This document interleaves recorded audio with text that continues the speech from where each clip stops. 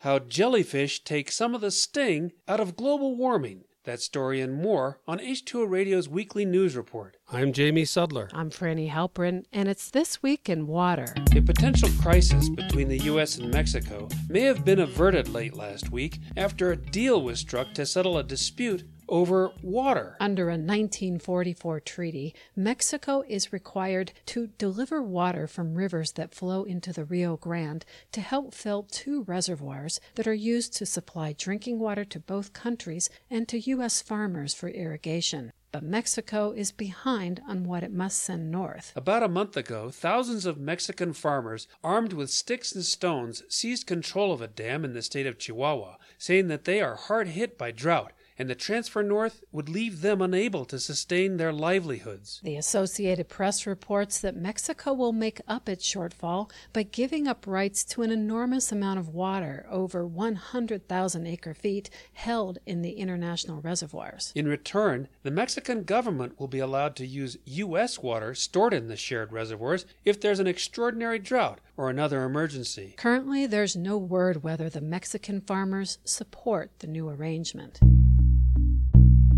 Babies might be getting more than formula when they drink from plastic bottles. That's according to a new study that finds feeding bottles release a surprising amount of microplastic into infant formula during its preparation. Researchers at Trinity College Dublin tested 10 types of popular plastic baby bottles. As NPR reports, they followed World Health Organization guidelines to reduce the risk of harmful bacteria, which included shaking the contents to mix the formula. They found that the bottles leaked as much as 16 million microparticles per liter and trillions of smaller nanoplastics. One of the researchers said in a press release that the last thing they wanted to do was unduly alarm parents, and that it's possible to lower the risk of ingesting plastics by changing practices around sterilization and formula preparation. For example, the formula could be prepared in a separate non-plastic container and then transferred to a sterilized plastic feeding bottle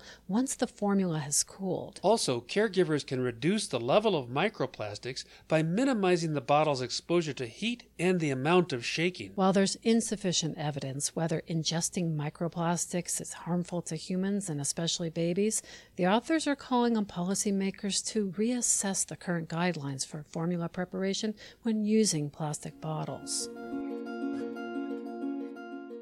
Jellyfish get a bad rap for delivering painful stings and clogging boat motors, but according to a new study, they play a beneficial role by trapping billions of tons of carbon that would otherwise add to global warming. Researchers led by NOAA show that the creatures could store up to 7 billion metric tons of organic carbon each year, an amount equivalent to all the CO2 emissions of the U.S. in 2018. EOS magazine reports that the jellyfish, known as gelatinous zooplankton, reproduce quickly and thrive in warm temperatures and conditions other animals find hostile. They can become numerous when larger predators aren't around to keep them in check. Some think the growing number of jelly-like animals are a grim sign of overfishing, but Jessica Luo, the lead author, said jellies are actually an important food source to animals like sea turtles and provide safe haven for many species of baby fish, in addition to the surprising amount of carbon they sequester.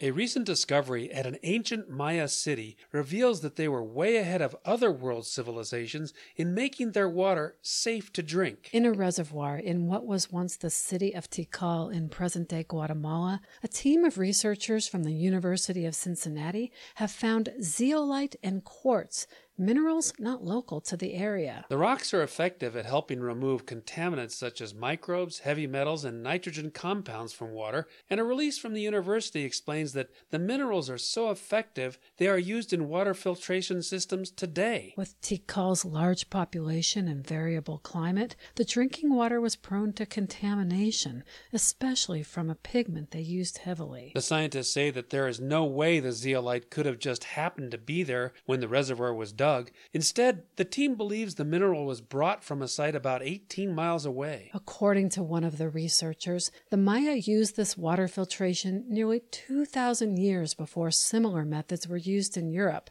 making it one of the oldest treatment systems of its kind in the world. And finally, we end on a solemn note. A funeral was held last week for the latest victim of the climate crisis.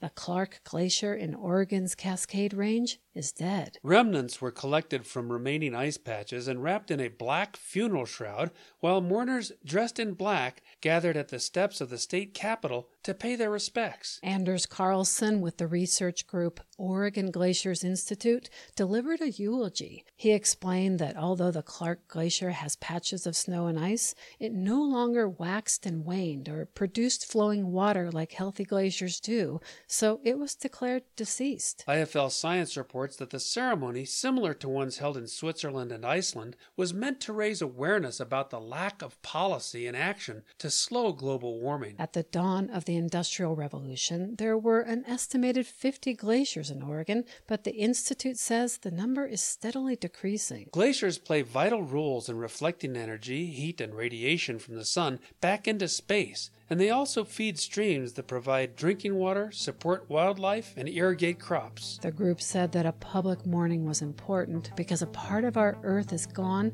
it's our fault, and it won't come back unless we fundamentally change. And that's it for This Week in Water. We'll see you next time.